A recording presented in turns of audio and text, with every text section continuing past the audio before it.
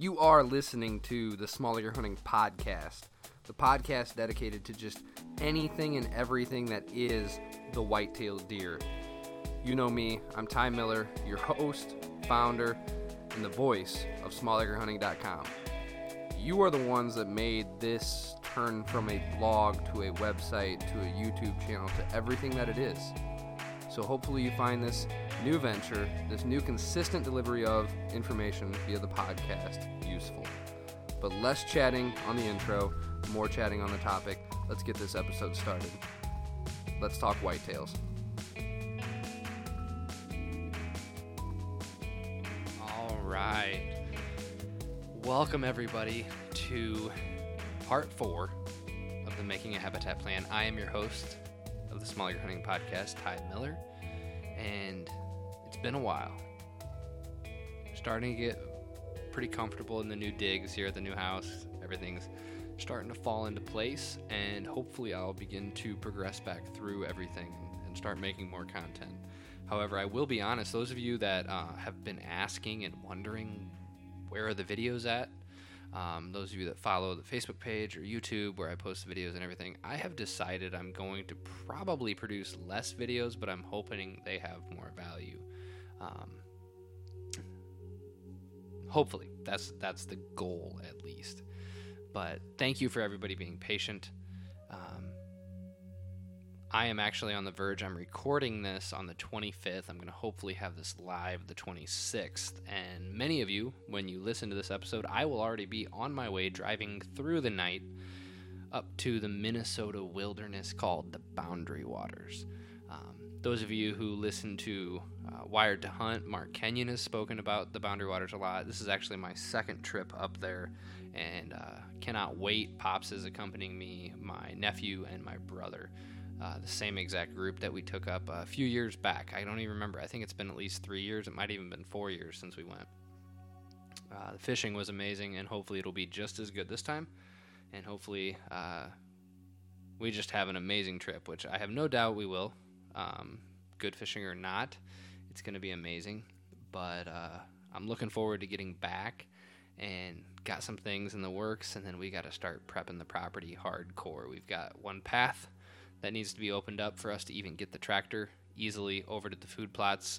In the logging, the logger brought down a really big pine and a really big maple, and the top of it was across the main trail. So speaking of the logging, many of you guys have asked about that. I will hopefully get back out there, take some more pictures, because I've got some firewood I need to stack to be able to haul out next year. But the amount of light let in has been incredible. I've never seen that much green in that chunk of woods at my place, ever. It's never been like that. And the deer are loving it. I jumped, quick little side story before we delve into this episode. I actually, we went out there finally, because of the COVID and everything. The Amish logger unfortunately had shut down, and he wasn't doing visits or cutting or anything like that. He came out for one final cutting. We took down the largest trees, two. That day, we really just hauled stuff out that was prepped and down, a lot of cottonwoods. And then we went up to the northern part, and there was this massive oak tree and this massive cherry tree. The cherry tree was rotten for the first 4 or 5 feet, but we got, I think, 7 or 8 logs out of it. It was just a massive cherry tree, but that oak tree was so big, he barely was able to haul out the logs one at a time with his skidster. And that skidster picked up stuff like it was toothpicks. It was incredible, but he was straining. His back tires were bouncing. That oak tree alone was probably worth, who knows? I mean, it was incredible. The size of it. I wish I would have taken some pictures, didn't have my phone in my pocket. But the crazy thing was when he actually cut the chainsaw into it, water just shot out of that thing. We had ran into a lot of rot in the cherry trees, and we even had an oak tree that was rotten at the bottom. And they said that happens a lot when there's cattle when those trees are younger in the area, which I did find out was the case a long time ago. So I'm hoping some of the really nice cherry trees that I'm going to just leave there on the northern side of the opening where they're not going to be blocking a bunch of light, but if I give them another 5 to 10 years, there's going to be some really awesome, really tall, narrow, or not narrow, but tall and straight with no branch work cherry trees for logging. And they're not going to impede the growth underneath or anything like that. But I am extremely excited. When I walked in there that day, I was the first person to enter the woods. I jumped a doe with 2 fawns up in the northern part of it. And then as I walked back down, what I was doing was I was walking around to see if there's any more logs that our tractor couldn't get that the skidster could that day. And when I walked down to the other side, I was along this corridor edge. And basically, there were these deadfalls created by the logging that we had done. And along this old fence row, deer could slip across the fence row over a berm and then off into the field, and then across the field into the creek bottom if they wanted to, or they could run south onto my property where the food plots are and the brush and the cover and some bedding that way, or they could come the way I was going. So they have 3 different escape routes, and when I walked around that edge of a deadfall, 3 velvet bucks all took off, crossed the fence, over the berm, one of which I did recognize, and hopefully I was right, because if so, he's going to be a special deer. He is not Bertier. It's not Bertier. Well, many of you guys know it was High Rise. You know of High Rise, but it surely looked like it. It's still very early. It's tough to tell in this stage, but those brow tines at this point were vastly more developed than I would have expected one to be. But that's kind of my quick little update. Let's delve into probably the reason why you're listening to this, and that is making a habitat plan, part 4, the thing no consultant wants you to know. And I'm just going to start with it, and then we're just going to kind of unpack it a little bit. The one thing that consultants do not want you to know is the very fact that you are the number 1 resource to changing your property. You hold the most value, you hold the most ability, and you hold the most influence. And you can make your property better. You just got to be willing to take the steps and do it. Some of the best properties I have seen, walked on, toured, discussed with people, they didn't hire big dollar consultants. They didn't hire a consultant. They absorbed and listened to everything and everybody that they possibly could. But they were willing to do one thing that goes into this whole concept of you are where the value lies. You are the greatest influence over your success. The greatest investment you could put into your property is belief in yourself, in you, in what you desire and what you're going to do. But you got to be willing to do this one thing that every single land manager, in my opinion, is willing to do, and that is fail or be wrong. There are often times where, and I don't know if you'll ever hear anybody admit this in the industry, is that they've been wrong, and arguably the reason why they are at where they are, guys like Don Higgins can't charge what he can and deserves, in my opinion. Guys like him can't do that. They can't be as successful as he is. He by just having never made mistakes, having never been wrong. They have made those mistakes. They have learned from them. They have countless memories to recall from and pull from where they have succeeded following failure, following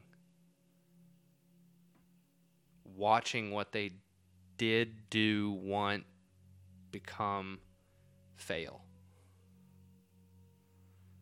It's the greatest teacher that you can have in this whole thing. And that's really what you're paying for when you pay a consultant. If you think the consultant is going to make your property just by having them come amazing and do it all, you're naive. What you're doing is you're expediting, you're bypassing, with a cost, you're bypassing failures that you may have incurred along the way if you had not hired them. But you still got to be willing to make failures. You still got to be willing to make adjustments to plans. You still have to be willing to see and study and react to how the deer are responding to what you do. Nothing you do to your property is guaranteed without a shadow of a doubt to do exactly what you want. And Lord have mercy, it most definitely is not guaranteed to produce a trophy buck, however you define that. It's just not. If it was that easy, everybody would consistently be putting down trophy deer. If it was that easy, you wouldn't be listening to this podcast trying to garner anything. You wouldn't be digesting and reading the books put out by those who have proven themselves successful. You wouldn't be reading books by Craig Harper. You wouldn't be listening to podcasts with guys like Don Higgins, Dan Infalt. You wouldn't be hiring consultants with proven track record like Don, Jake Illinger, Jim Brocker, Jeff Sturgis, Grant Woods. I mean, the list goes on and on. There's so many good ones. And they've all proven it over time to be successful. But I guarantee you, each one of them has failed more than they've succeeded at some point in time. That pendulum probably did swing, if you will, and they started being more successful because if you fail enough times, you're gonna learn from each occurrence.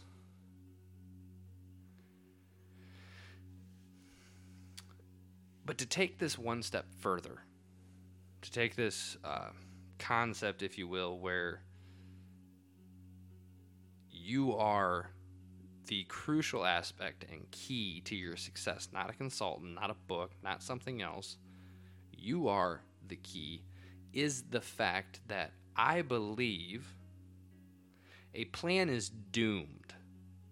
A habitat plan designed by any single person for any amount of money that you could label that plan with, that you could tack onto it. There is not a check big enough, and there is not a consultant good enough to make me not believe this statement. And that is the fact that if you don't believe in it, it is never going to succeed to its fullest potential. I oftentimes think I'm successful and am blessed to hunt the deer that I am, to have the chances that I do, to learn from the chances I should have had but wasn't there, because I believe in what I'm doing works, and I believe in what I do. There's reasons and there's backing, and it all works for the good of my success. Everything I don't climb a tree just to climb a tree. I don't choose to hunt a day merely because, well, I have the day, I might as well go hunting. I don't do that anymore. That's not how I hunt. Not only is my time more limited now that I have a family, but I don't want to waste time in the field. I don't want to have a negative impact or influence on my hunting property merely because I use the old adage, well, you can't catch something when you're not fishing. Just keep casting that lure out there. Eventually something's going to bite. Or those in my opinion, those countless casts scared every single fish away because they didn't like what they saw or heard or smelled, and you're just conditioning them to avoid.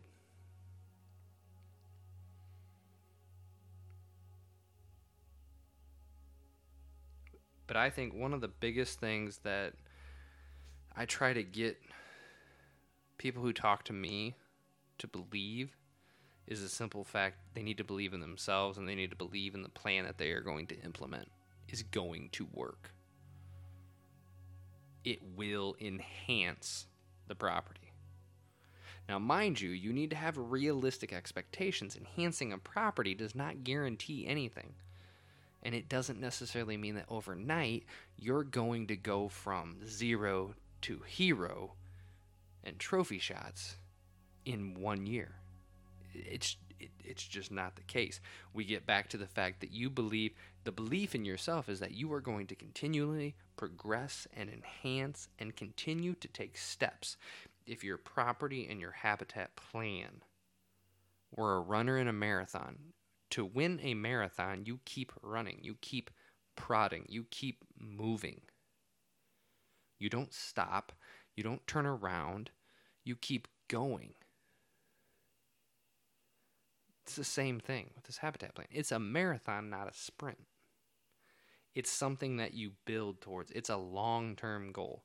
And sometimes along the way, you're going to get amazing moments. I killed Cicero well ahead of time at my place. Did not expect that to happen that fast. I've been blessed. Pops has been blessed at my place.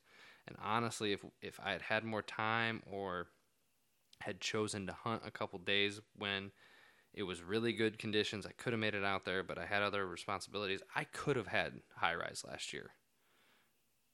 I could have had Vilcus last year. Shoot, there were a couple days in October, guys, I would have had Bertier.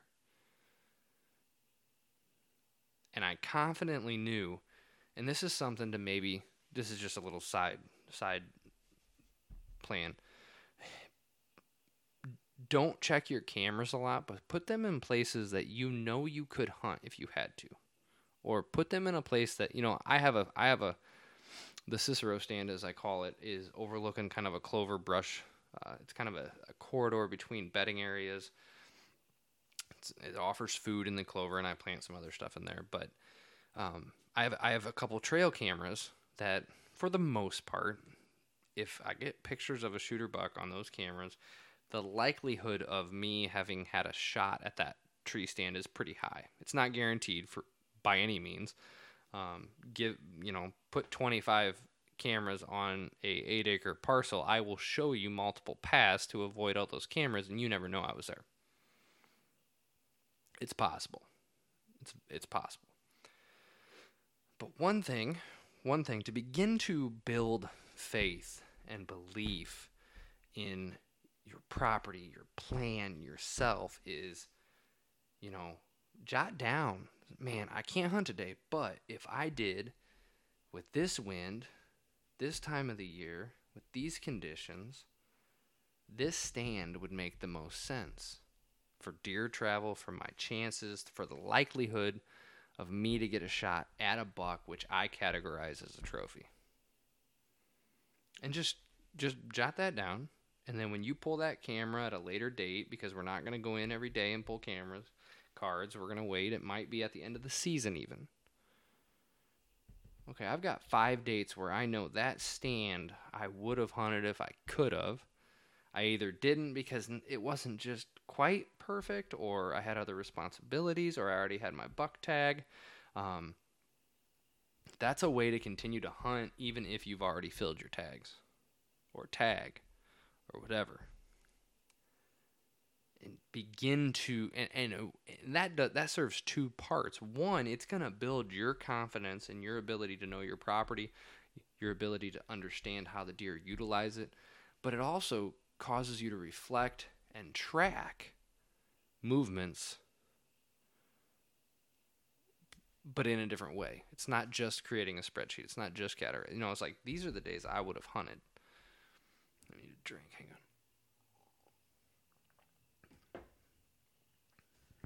But getting a client or a friend or a buddy to just simply begin to believe that they can implement a plan and be successful, that they can get to the point where other people are asking them, man, how do you do it?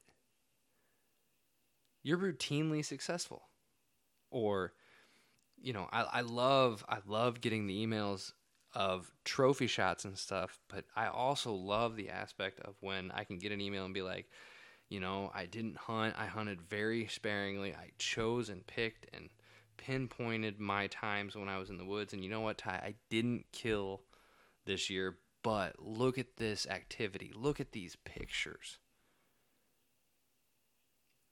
November 11th, I had another engagement, but I knew it would be good. I put down this stand. If I'd have been in this stand, look at this buck that walked through my property in killable time, feeling safe, and bam, I could have had him.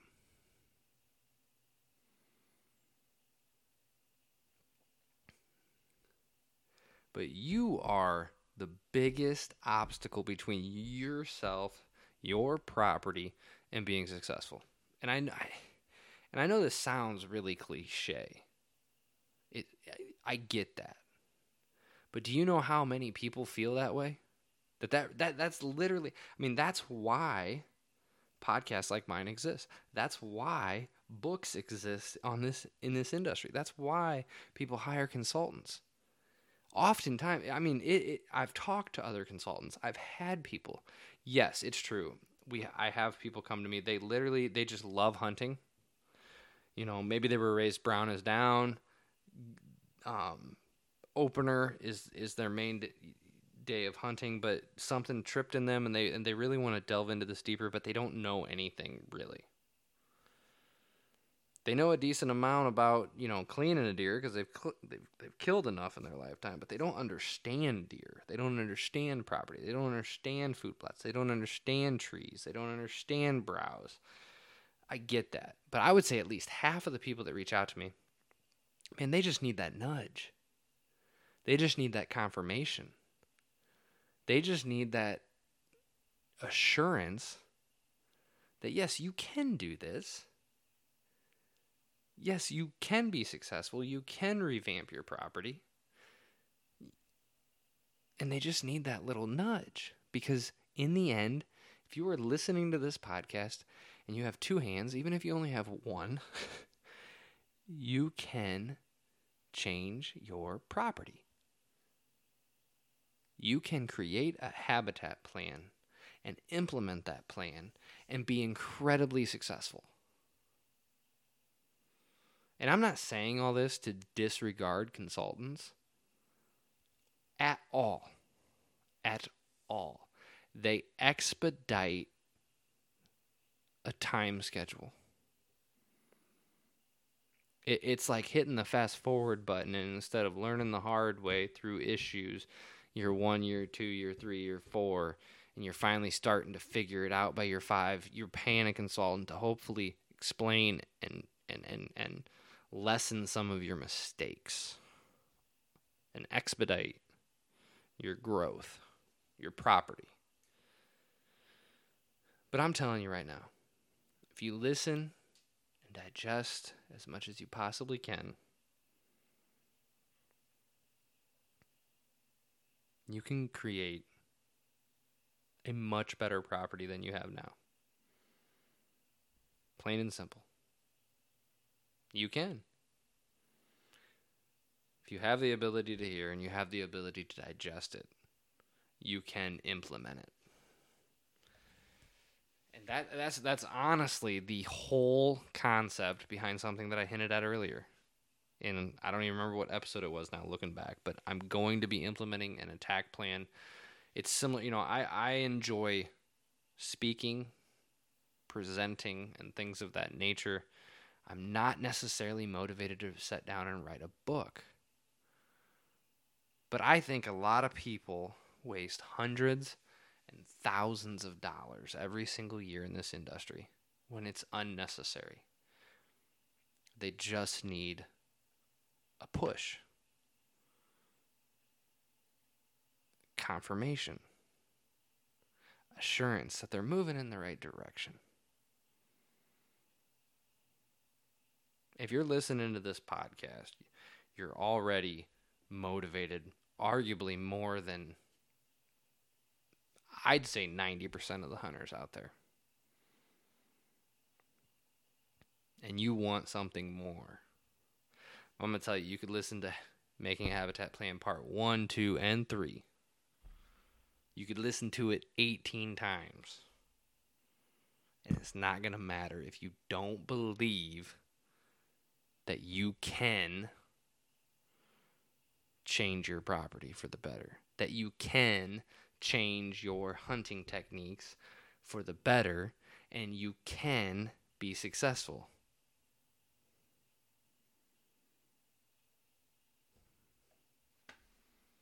It just is what it is. You can. Yeah, you may make failures along the way. You may make mistakes along the way. Some things you do may not work. Shoot, I know guys that throw thousands of dollars at other consultants, and then they're asking me questions like, hey, this didn't work. You know, I had so-and-so out here. They had me do this, and it didn't work. Well, you know what? Nobody is perfect, but not everything you do is always going to work. Now, here's how the deer are reacting to this. Clearly, or we can make assumptions as to why, and if we're right about, maybe there's two or three reasons that we think they may be responding in this fashion, and if we revamp this section or this line to do this, it's going to tell us whether or not this assumption is correct, and they'll start using it. You got to be willing to roll with the punches. You got to be willing to see failure and respond to it and accept it. But ultimately, you have to understand that you can be successful. I mean, dear Lord, you're listening to a guy who grew up on a property that countless hunters looked over. Countless hunters didn't see a point to hunt it at all. And we turned it into someplace pretty special. The homestead property saw countless bucks hit the ground. I killed at least 2 or 3 Pope and Young there. Dad killed 1 last year, for sure. His other one was close, but not quite, but an awesome buck. It's possible, guys. I'm telling you. You don't have to live in Iowa. You don't have to live in the best counties in Kansas or Illinois. It's possible.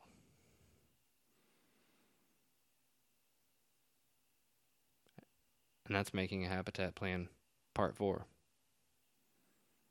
And maybe I should have started with this one.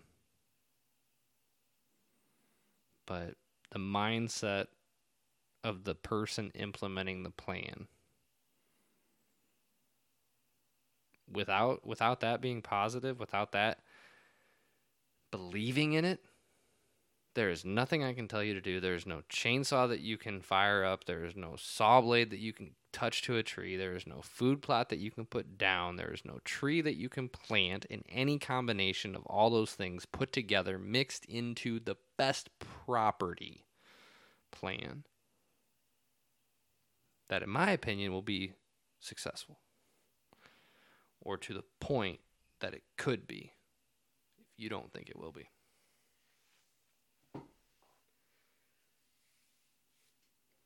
This is Ty. Next time you hear me, I'll be back. I'll share with you my voyage to the Boundary Waters. I know it has nothing to do with hunting, but maybe we'll take a minute and I'll share about it. Follow the Facebook page, and I'll be sure to share some of our best, hopefully, fishing pictures. And we'll delve deeper into possibly making a habitat plan if I feel a part 5 is necessary. Or we'll delve into other topics that you guys have emailed me, things that you have wondered. And I have a couple guests lined up as well. This is Ty. God bless, and good luck out there. As I already said before, thank you for listening to this episode of the Small Acre Hunting Podcast. Hopefully, wherever you find yourself, private, public, big land, small land, new hunter or old hunter, there's something that you've learned. For ultimately, that's all I care about. If you have any topic discussion ideas for the Small Acre Hunting Podcast, be sure to email me at smallacrehunting@gmail.com. Be sure to like and subscribe to all the videos on YouTube, like and follow the Facebook page, check out the website from time to time, and as always, stay tuned for the next episode of the Small Acre Hunting Podcast. God bless, and good luck out there.